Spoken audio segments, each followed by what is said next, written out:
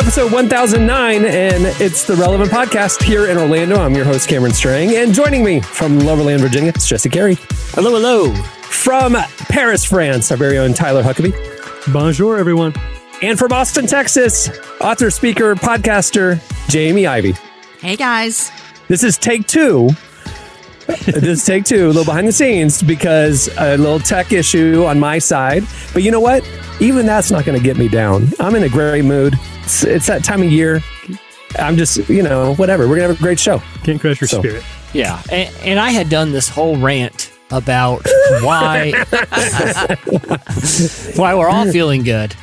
And I comically asked Tyler in the last take what season it was in Paris, because I only keep up with the American seasons because there's so much happening in the world right now. Right. But all that to say, people can, it's lost to the archives, but there's lots of jokes about how life just feels good this time of year for some reason. Yeah. A lot of booted feet on the streets, a lot of beverages in hands. That sounds like a new song.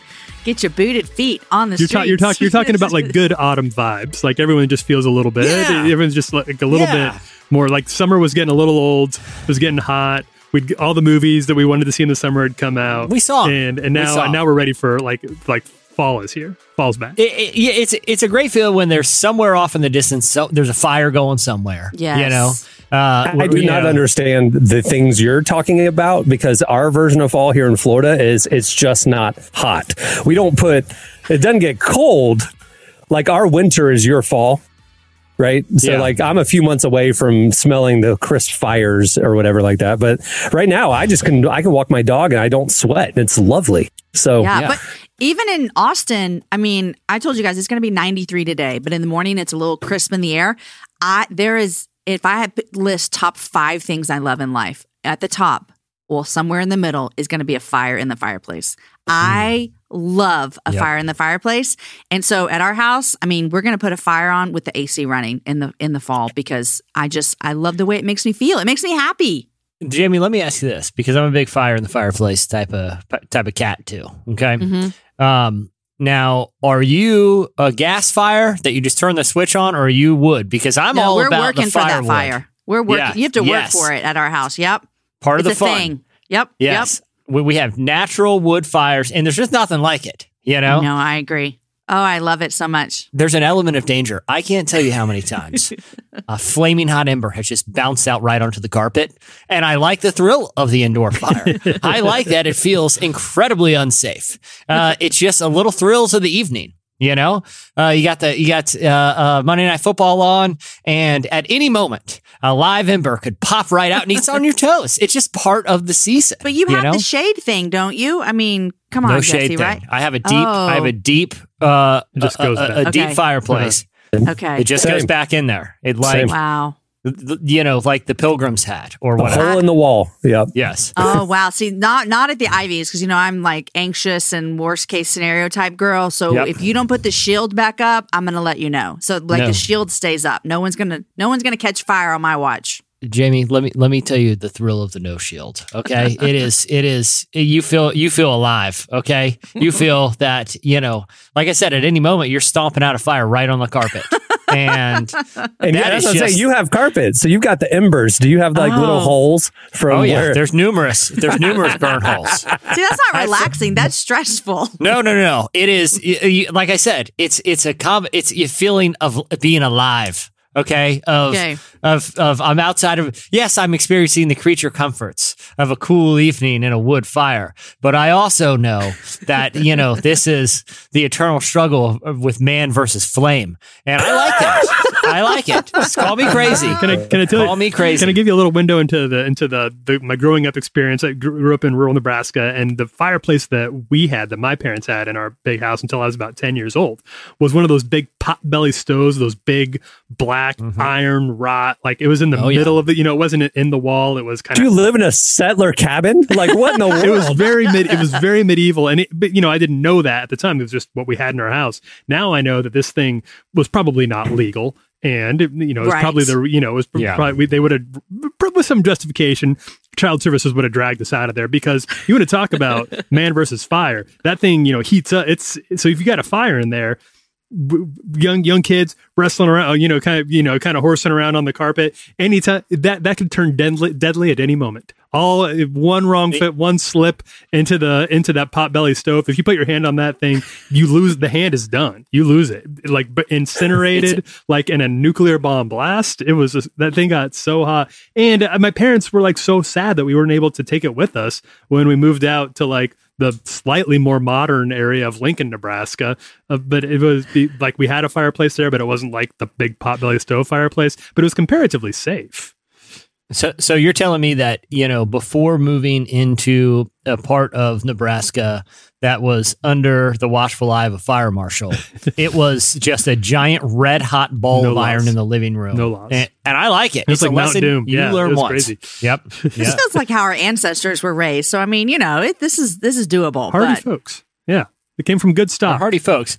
I mean, most of them didn't make it through most winters. And it wasn't the cold; it was the fire that erupted in their house. It was that and dysentery. And but all that to say is, it's a great time of year. I'm feeling good. Cameron, I know you're feeling good over there. Feeling great. It's just a good time. Hey, well, moving the show along, we have a great show in store for our listeners. It's a big week. Coming up later, we talk to Morfydd Clark, the star of, she's Galadriel in Amazon's Lord of the Rings of Power. It is, the finale is this week, so she's joining us. You don't want to miss that. We also have your feedback at the end of the show. I promise no mooning talk this week. Forgive us. Really? Okay. Well. Is this what happens when I'm gone? There goes my slice. The same run of show. 15 solid minutes on mooning last week. Wow. Yeah. And yeah, don't miss that. And stay tuned. Right now, up next, Emily joins us for Relevant Buzz.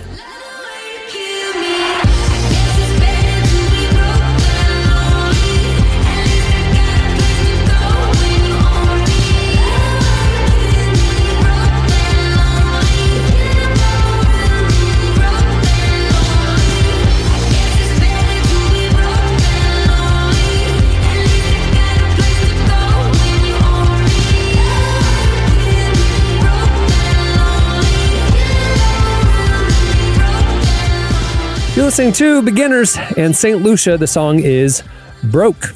Season 4 of The Chosen is in theaters now, and the reviews that count are in.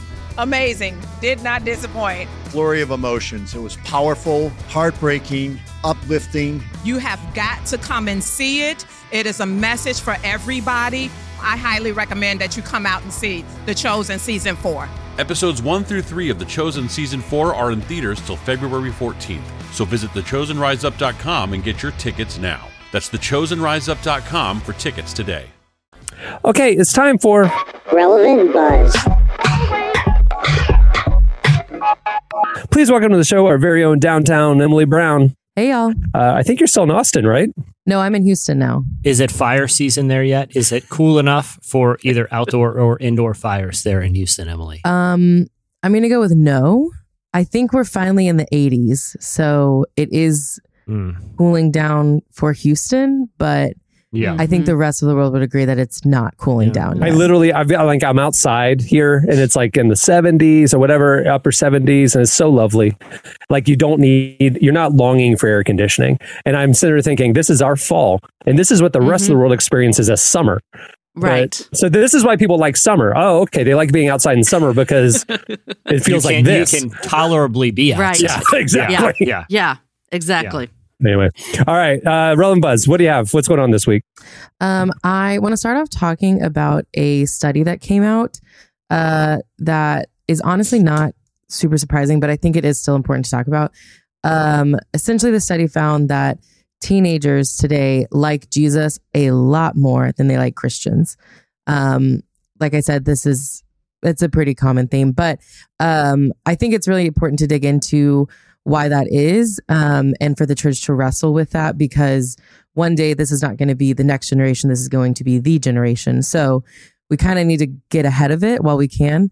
But essentially, the study found that around half of teenagers surveyed like Jesus, and they think he's very loving, and they think that I think 42% said he was wise, but alternatively, they said 31% see Christians as loving and 18% see them as wise. So that's a big decrease between 18%. Yeah. So the leader of our faith, we're good with. The problem is they listen to this podcast and they know how deeply unwise we are. Yeah. What? Yeah, what are you talking about? We're so wise. Yeah, but we love life. I'm looking at some of the wisest people. We're too busy living. To be fair, I feel like, the wisdom thing, again, is like, honestly, for people of any faith, that's a high bar to be looked at as just wise people, right? Like, there's lots of reasons that you could be looked at as not the wisest, right? But collectively, I feel like you could get a sort of moral pass on that. You know what I mean? Because sometimes, look,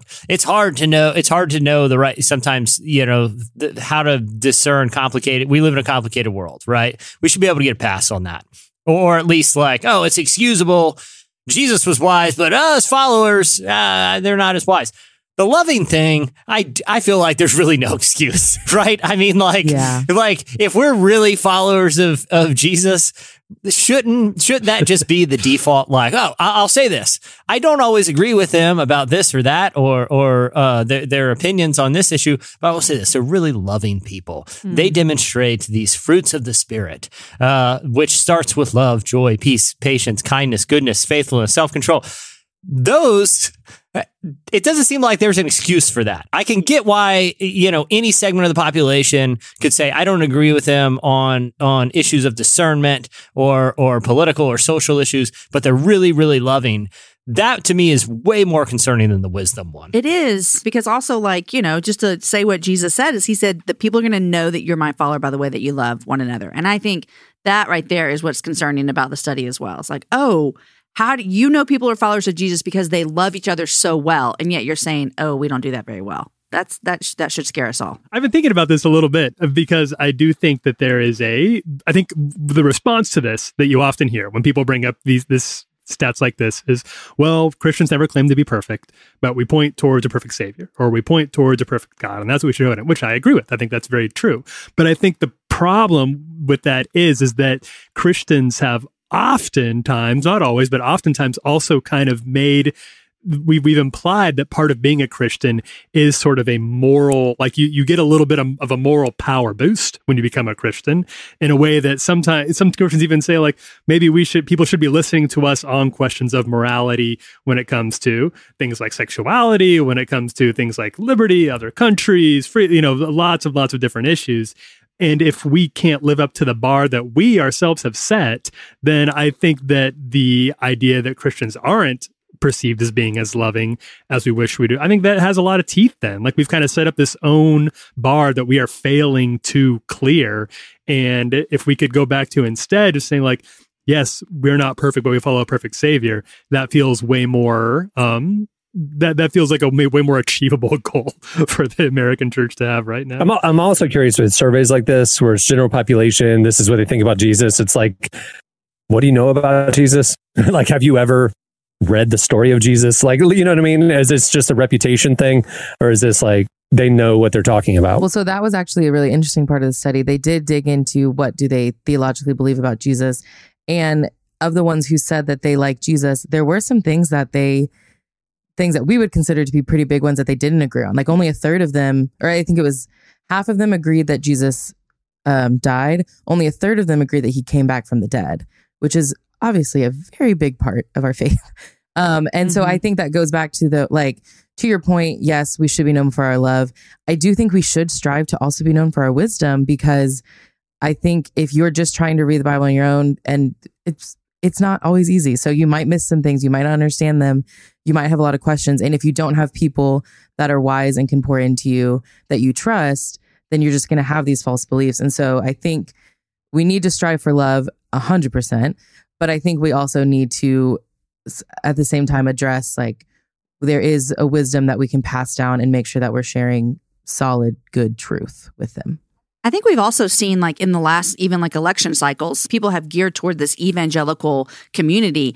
And I think we're seeing a lot of people who would say, yes, I am a Christian, but really like their life doesn't represent Christ. They don't follow the teachings of Christ. They don't look anything like Jesus Christ. And so we live in this like cultural Christianity type of bubble. And so you're looking at everyone and saying, hey, all these culture Christians that you know, do you think they're wise? Do you think they're kind? Do you think they're loving? And they're like, not really. They're kind of jerks. And the question could be like, is it a culture Christianity, or do they actually follow Jesus and the teachings of Christ? That's also something you have to think about as well in this country that we live in, that so many people would claim like, this needs to be a Christian country and we are a Christian nation, blah, blah, blah, blah, blah. I think it gets muddy in there with these surveys as well. Well, the other thing too is like, and I think we've all seen this, but I think social media, particularly Twitter, has like made a lot of people been like, I'm loving, confronting someone about this or that is love. Like I'm going to, I'm going to call them out publicly because that's what the loving thing to do is. Look, I see so many Christians try to redefine love to something to fit this confrontational kind of just like you were saying, Jamie, sort of this jerkishness where it's like, guys, let's not play that game. That's not what love is. Like, meet people where they're at. Don't bully them. Actually demonstrate a degree of compassion and kindness, and let the Holy Spirit be able to do his job, which is, that's the work of any sort of conversion, right? Like, what's the Billy Graham thing? The old Billy Graham quote where, don't be with women behind closed doors. It's the Holy Spirit's job to convict. It's God's job to judge. It's my job to love. Right. I think that's part of the thing with being more loving too. It's just understanding what love should be. All right. What else? What else we got, Emily? In a sort of related way to this study, I want to talk about a very interesting story. You may have seen it on the internet. A youth pastor was recently placed on administrative leave because he handed out stickers to his youth students that says, "I heart hot youth pastors." Yeah, just take that for a second. This is not okay. I love it. The emoticon heart, like the emoji. I heart youth pastors. So this is a youth pastor. He's also 35. I do feel like that part is important to address, that he's in mid 30s. Not that it makes it better at any age, but mid 30s and we're doing this? Okay. Do we know what he looks like? Because if he is old and slovenly, you want to know if he's hot? Is that clearly making a joke, right? Or if he's like a hot, fit 24-year-old who's vain, that's two different. I can tell you that every pastor is hot in their own mind. So I don't think that's particularly. And their wives' minds too, Tyler. Their wives think they're hot too. That whole hot pastors. I say this with love. Oh my God.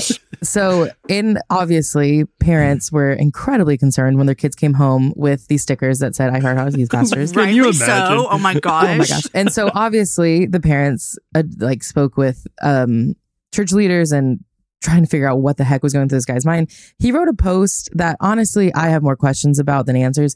Basically, he was trying to. Is he defending it? He was trying to explain why he did it. So I guess in a way, yeah. Okay, I'm interested. I'm intrigued. Yeah, I'm intrigued. Basically, his argument was he was just trying to make a joke about the I heart hot moms culture. Is that a culture of the people are familiar with? I'm not. It's a t-shirt that's because his sticker did replicate the I heart hot moms design. So I don't know this. I don't know this culture. It's on TikTok and stuff. A bunch of college kids and stuff wear this shirt, and then they're like into moms, or like they go around and shoot videos like flirting with middle-aged women wearing "I heart hot moms." It's just kind of like a this makes it all better. meme culture thing. So many thoughts. Oh my gosh. Yeah, I am a middle-aged mom. This is really hitting me in a weird spot. So it makes it better now. He's just trying to do his own version of harassing women. Okay, this is I get it. So now it's okay. Right. Now it's okay. Yeah. No, it's not okay. So obviously he's been placed on administrative leave. The church has said they're doing like a thorough investigation into why this happened. They released both a private email to the church and then also posted on social media with some more stuff. But they have talked with him. He understands that was not the right thing to do. So silver lining, I guess. This feels like something that like you've got this 19-year-old interim youth pastor that's in his like freshman year of college and it's at a church at 25 and they're like, hey, can you fill in? And he's like, this is funny. This guy's middle age. What can you tell me? Does it matter? What denomination is this? Of course he's Baptist. What are you talking about? I think it's Baptist. I think it is Baptist.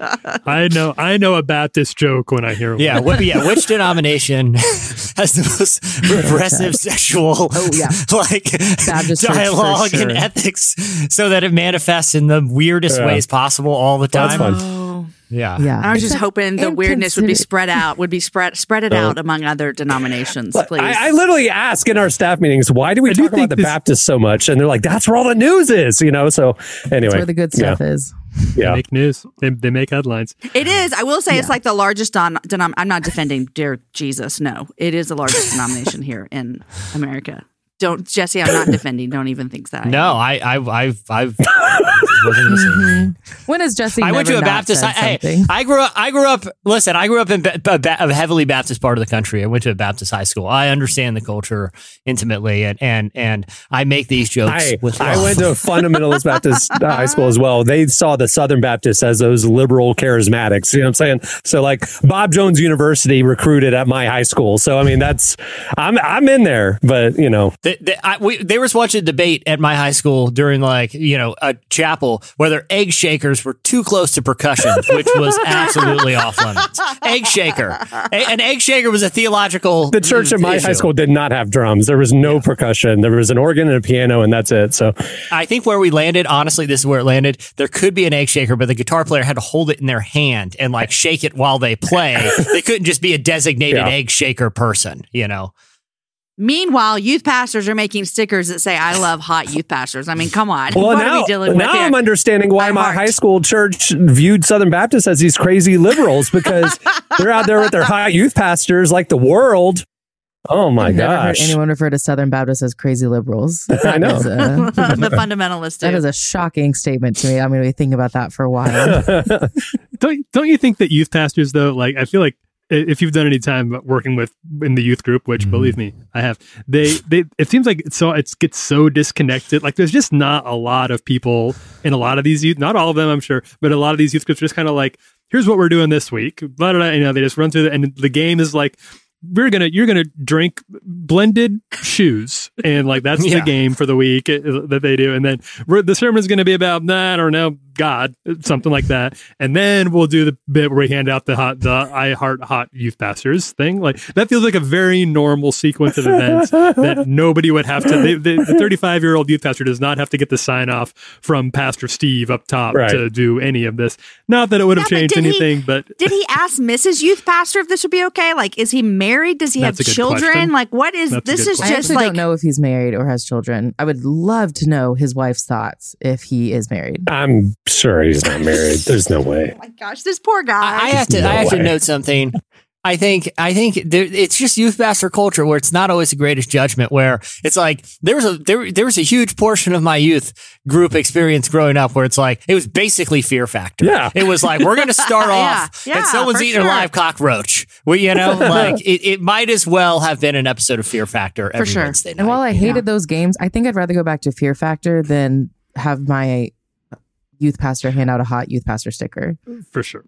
And honestly, here's the problem too. These youth pastors, they're usually, like I said, 22 years old, and you're asking them to lead a 17-year-old. It's just, but this guy, this is why it's all surprising because he is mid-30. Like you got to know better by now. So I would have given this guy a pass if you would have told me he was under 25. I would not have. I would not either. No pass. I would have been like, dude, you're stupid. What were you thinking? Like, did you ask anyone? But now I'm like, wait, no. See, to me, it's not about the age. I have to gauge his hotness and to see how ironic it is. Right. If he's hot, that's problematic. If he's clearly not, then he's making himself a joke. So if he's hot, it's bad. If he's hot, it's just a statement of fact. You can't can't be put on administrative leave for that. Emily, I'm going to need a text the truth before we finish with this guy's picture. Okay, that's all I'm saying. You got to think of this too. They are die cut stickers. These are high quality vinyl die cut stickers. Those are about $2 a piece at low runs. Wow. This dude, I mean, let's say he did 50 of them. That's $100. That is half a year's salary for a Baptist youth pastor. That is a major commitment. Cleared by the budget. It's a major commitment to a joke. Imagine being the person at the sticker factory, the custom sticker factory. He's like, hey, we got a huge order. It just came in and they're high quality. Okay, cool. Send over the design. What is it? And it's like, I think we need to notify somebody. Someone just ordered 400 stickers that say, I love hot youth pastors. Oh my God. Is there someone that needs to be called? Is this like a red flag, like a watch thing? Is someone needing to be notified? That's true. Oh my God. Can you imagine fulfilling that order, packing it up, being like, God bless whoever's on the receiving end of this? I think the sticker person is just as capable. How could you have let this happen? They knew when they were shipping that out, there's 50-50. This is going to make its way to the news one way or the other. These stickers are going to be on the news. For them, there's no such thing as bad news. Yeah. Bad news. Check clear is either way, brother. All right. What else do you have, Emily? The other thing I want to talk about has nothing to do with hot youth pastors. Thank God. Thank goodness. By the time this airs, the Rings of Power series finale will have come out, and a lot of people have been talking about it, and they've actually been pleasantly surprised with how well the show has stuck to Tolkien's story, which I think is always a really good sign. But what's interesting is Hollywood Reporter shared that apparently Netflix wanted to do Lord of the Rings on their own, but the Tolkien estate said no. And what's surprising is Netflix offered more money. And keep in mind, this is already the most expensive TV show ever created. So I have no idea what that means that Netflix shared more money or wanted to give more money. Yeah, they paid $250 million for the rights to this, and that's not even the production cost. Wow, exactly, $250 million just for the show. The report said tens of millions more. They didn't give an exact figure, but it was a healthy amount of change. Wow, which is insane. But the reason that the Tolkien estate said no is because Netflix wanted to make sort of like an MCU version of Lord of the Rings. And I think this is really interesting to talk about because I think it shows that a lot of media companies are looking to create their own universe of stuff. And I personally don't want that. And I think it's very interesting that all these companies are trying to do that. Like even Netflix itself, they're trying to do a Stranger Things universe. Obviously the MCU is probably the most successful one, but you have ones like Star Wars, which those have been hit or miss over the few years. DC, I won't even talk about that, but just, not great. So it's just interesting that there's these franchises that people love and people are trying to make them into universes, but I don't think we want those. So I'm curious, how do you guys feel about like the franchise universe stuff? I think people are exhausted of it. I think that the Tolkien estate made the right move. There's just so much. There's too much content out now as it stands. Like there's more shows than I am able to watch. A lot of stuff that like looks good. I'd love to get on that someday. I just do not have the time to even watch one or two things right now. And when you add on top of that most of these franchises, like they're just not very good. Like I think Marvel's kind of the only one that's been somewhat financially successful, but even that's getting spread really thin right now and providing diminishing returns financially and critically. I think that there's just doing this, I think, is just not sustainable for the people who make these things. And it's certainly not sustainable for us, the viewers, who just, I think people are like, the glut is getting to be too much. And I don't think this is a sustainable amount of entertainment for one culture to have shoved in front of it on a regular basis. I for one just don't need, I don't want another universe. I don't want another franchise. I just want a good TV show. I have no opinions about the universes, but I do, when I hear this story, I'm like, mad respect for the Tolkiens because they're like, you know what? We're going to pass up millions, billions of dollars, whichever one money speaks, to say we want to protect what we want to do. So I don't know anything about universes, but I'm like, way to go, guys. Yep. There you go. I guess I don't really, I just think universes need to get more bold. Like, and here's what I mean. Like, I want a universe. Like, here's an example. Okay. In my mind, Die Hard and Family Matters, they're in the same universe. Okay. Yeah. They have the same character. Yes. They have the same character. But I just love it. They're totally different tones. One is a sitcom about a nerd who lives next door. One is about a New York cop trying to take down terrorists, and they're linked by just one character. Right? If you haven't seen Die Hard, go watch it and you'll know exactly what I'm talking about. I don't have time to explain it. That's what Wikipedia is for. Okay. But that's what, if you want to do a universe, make every branch of the universe wildly different genre-wise. That would keep me interested, because otherwise it's just like, this is a sequel that came before. So, who cares? Like, it doesn't matter. It's all the same. Just a bunch of movies with the same characters and loosely connected. It's just a lot to keep up with, and I can't do it. So just spin them off into weird sitcoms and stuff. That would be my advice. I agree. That's a great idea. I can't imagine Lord of the Rings as a sitcom, though. Why not? That's his whole point. I would watch it. Exactly. I would. You're telling me if Netflix was like, hey, meet the golems. Yeah. Just the whole family of the little guys. Or it's like, there's a half of one of the Hobbit movies that I got dragged to when those were coming out. Half of it, like the opening hour, was like trolls singing while doing dishes at a Hobbit house. Okay, do you guys remember that? It was like a half hour of the movie. I never watched that one, but I know what you're talking about. I slept through them all. It might as well have been a sitcom. It might as well have been about trolls who throw dinner parties. That was half the first movie anyway. Like, I would watch a Hobbit sitcom. I mean, it's better than watching a 4-hour Hobbit movie. Tell us how you really feel, Jesse. All right. Well, there's a lot more where that came from. We cover the intersection of faith, culture, and life every day over at relevantmagazine.com. Make it part of your daily web browsing. That'll do it for The Buzz. Thanks, Emily. Thanks, y'all. Bye. Stay tuned. Up next, Morfydd Clark joins us.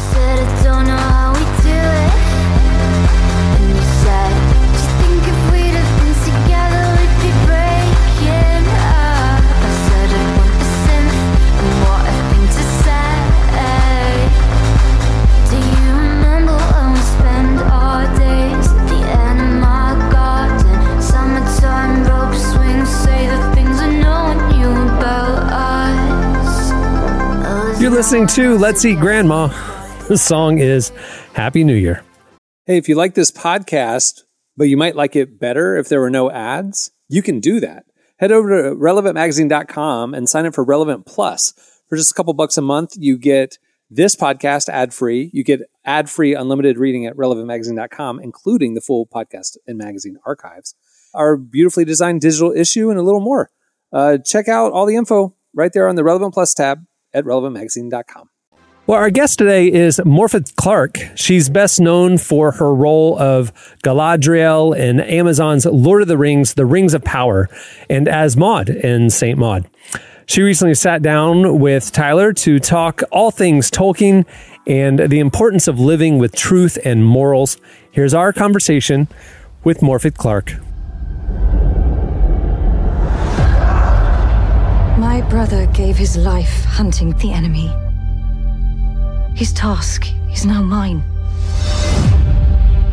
So I really wasn't sure what to expect going into my conversation with Morfydd Clark. I'd seen her in a couple movies that I really loved. She was the lead in A24's horror movie Saint Maud. Also played Dora in The Personal History of David Copperfield, both movies that I loved a lot. But obviously taking on The Rings of Power as really the lead role as Galadriel has an enormous amount of expectation placed on it, a story that obviously I really love and that is really, really beloved by a lot of other people. And I was just so impressed and even, I would say, kind of surprised by not only how much she cared about this story and about the world of Tolkien and her deep knowledge of the lore, but also her passion for the moral universe that Tolkien created, and how much she cared about the themes, not just of everybody, not just the adventure or the story, but the really deep moral themes of the Lord of the Rings that were very important to her to carry across from that to the Rings of Power, which now, having seen the full season of, I think were really, really well handled. And I really appreciated the time and effort this team put into it.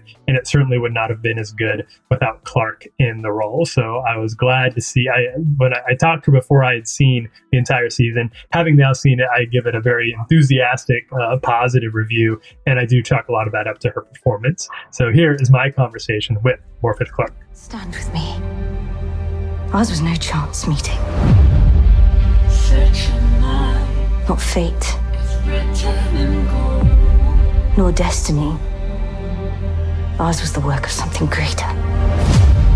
I was wondering about some of the pressure that you might have felt knowing how many people have so many just enormous expectations and preconceived ideas about what this story is going to be like and what these characters are going to be like, and how you balanced that with wanting to meet those expectations, but also wanting to do something new and creative that comes from inside, and how that all worked out for you. I have a group of friends that I've been friends with since nursery, and for years and years we've met up once a year and watched all 3 films together.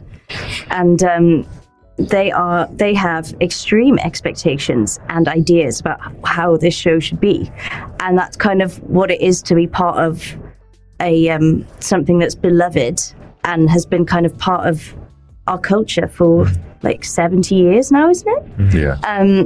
So it's part and parcel of it. And as a fan myself, I'm a big horror fan and a big fantasy fan, and I think part of the things that make those genres so interesting is the discourse, and that discourse can be had in a really respectful and lovely way.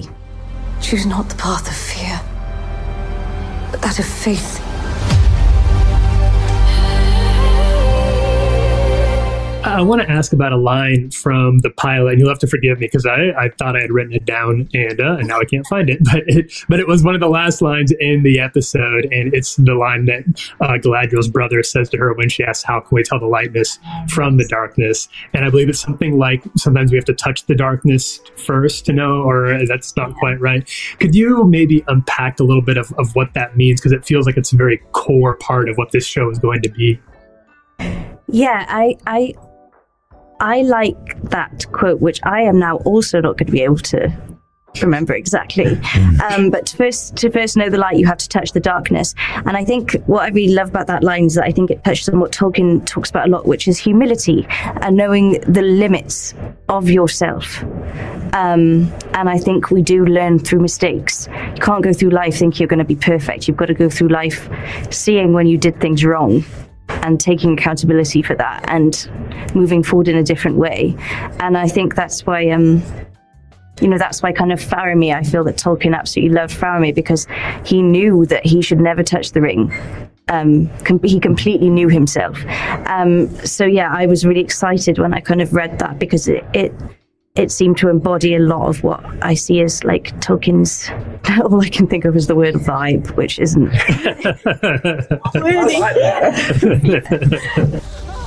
Commander, wait! No, we keep moving! Why do you keep fighting? There is a tempest in me.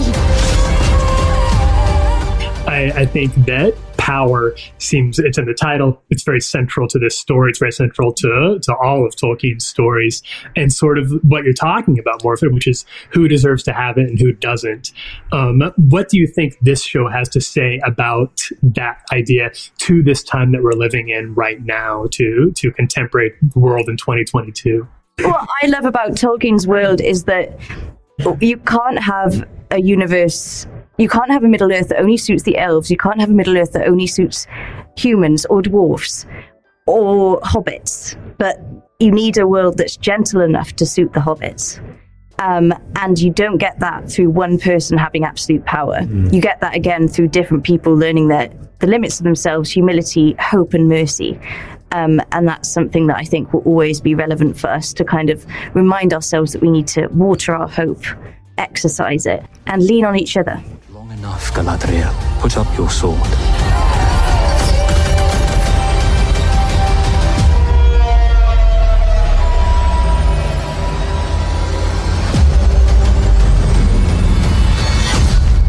Without it, what am I to be?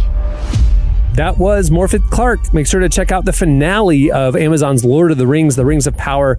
It aired or debuted this weekend. All right, stay tuned. Up next, it's your feedback. No, I ain't playing.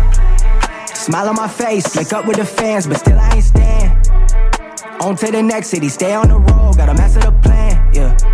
Been on my way, I bust out a seam, they don't understand, yeah. Legend like Jordan, the game been in order, but still I ain't playing. Consistent, I press start to go, my flow timeless, inexhaustible. They can't keep up, it been hard to know how else feel. Ain't really took none of those. Can't complain, my lane been comfortable. Stamp my name on the brain of most of those. Who need truth in my bag with ton of flows. You're listening to Stephen Malcolm and Social Club Misfits. The song is Ain't Playin'. Okay, it's time for your feedback. Last week, we asked you for your craziest or weirdest scar story. Jamie wasn't here, but something happened in feedback where a person was talking about they had to call out from work because their excuse was they got a BB stuck in their rear end. And Jesse pointed out that the only way a BB will penetrate the skin is if it's skin on like direct contact to the skin, which means his rear end was exposed. Why would his rear end have been exposed? Probably asking for it. Is this where the mooning came in? Yeah. He's a mooner. He deserves to get hit with a BB. That's all I'm saying. Yeah. So anyway, we want to know your weirdest scar story. You hit us up on Twitter at Relevant Podcast, and here are a few of our favorites. Jason Talley says, I was 6 years old dancing to country music on a coffee table. I fell off. The corner caught my face. Country music scarred me for life. That is. I would also like to point out that Jason Talley is the editor of this podcast. He inserted his own feedback into the feedback document. Hey, I did. Jason, and I apologize for not recognizing. I just know you as Jason so far, but now I know it is a good story. And here's what, Jason, we're I don't know if you guys can see this right here. Oh yeah. On the side of my face. No, that's a corner of a coffee table at about 6 years old too. I don't know if country music was involved, but it's within the realm of plausibility. I like this one from Connor Voigt. My cousin and I were filming a fake sword fight there are layers to this one. Filming a fake sword fight for a project at my Christian high school in Texas. Layers upon layers of bad ideas involved here. Not surprised somebody ended up with a scar. In this case, it was Connor. He said, I had a prop sword, but he brought an actual machete. My hand slipped and he cut my thumb to the bone. I still have the gruesome photos and a cool scar 13 years later. Wow. An actual machete. He shares my machete to the bone on a finger story. That's good. I have the same. If it's a really important rule of a fake sword fight is that the swords are also fake. Otherwise, it's just a real sword fight. No distinction. My little brother, when he was a toddler, my parents bought him the full armor of God. At the Christian bookstore, and it was like his little play set, and it had a big old plastic sword. And I was a teenager, and I was mouthing off to my mom one time in the kitchen, and I tended to do. And she picked up the nearest thing she could, which was my brother's play full armor of God sword, and she hit me with it so hard it shattered. So I didn't get a scar from that. But even the prop swords and the play swords can cause some harm. So just FYI. Yeah. Oh, the sword of the spirit. Listen to this brother-sister thing. Hannah said, this is great. She said, my brother jokingly cut me in the arm. Like he thought the knives were dull. Okay, I get it. She said, I see blood and yell at him. And he feels so bad that he slices himself twice that he has to get stitches. She said, I wish we could say we were kids, but this happened when I was 18 and 19 and he was 25 years old. They're just like cutting each other up in the kitchen. A man of honor. A man of honor. He said, I'm so sorry. I will slice myself twice. Hannah's brother, I appreciate the principles that you held to in there. What wisdom? Let's make this minor accident literally 3 times as worse. Yeah. Like the medical bills are now 3 times as much because there's 3 cuts to stitch up. Well, there's a lot more scars. You guys are very scarred people. Go check out all the feedback at Relevant Podcast on Twitter. It's really funny. All right, it's time for this week's editorial question of the week. Well, a lot of our listeners grew up and went to youth group. Not all, but a lot. So we experienced some weird stuff together. It's called a trauma bond. So we want to know. Somebody's been in counseling this year. We want to know what's the weirdest thing your youth pastor ever did. That's it. What's the weirdest thing your youth pastor ever did? Obviously we're referencing the sticker incident from earlier, but hit us up on Twitter. I'm going to have to bring a story too, because Aaron, my husband, was a youth pastor when we were first married. And so listen, a lot of these things, talk about trauma bonds. I'm feeling them real deep. Yeah, I was there for the whole Survivor series where we made people do crazy things, all the things. Yep. Wow. All right. Well, there you go. Hit us up on Twitter at Relevant Podcast, and we'll read our favorites on next week's show. We might have to dedicate the entire episode to it. Just a collective healing moment that we can all have together. Well, before we wrap things up, I want to remind you to head over to relevantmagazine.com to check out the fall issue of Relevant. You can just click on the magazine tab and read amazing features like MIA telling us her crazy conversion story, N.T. Wright unpacking what the Bible really is, Sterling K. Brown, Regina Hall, and more from the cast of The Lord of the Rings, Rings of Power. All right, on that note, we will wrap things up. I'm Cameron Strang. I'm Jesse Carey. I'm Jamie Ivey. And I'm Tyler Huckabee. We'll see you next time. Have a great week, everyone.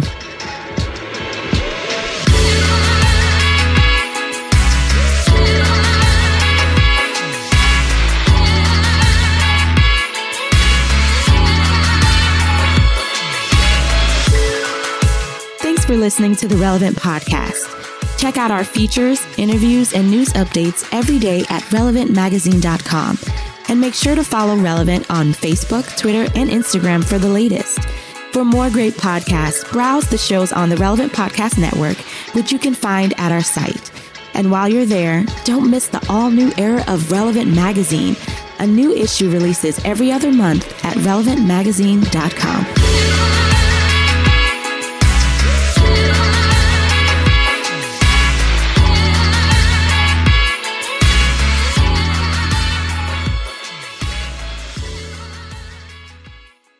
And I like the thrill of the indoor fire. I like that it feels incredibly unsafe. Relevant Podcast Network. What's so special about Hero Bread's soft, fluffy, and delicious breads, buns, and tortillas?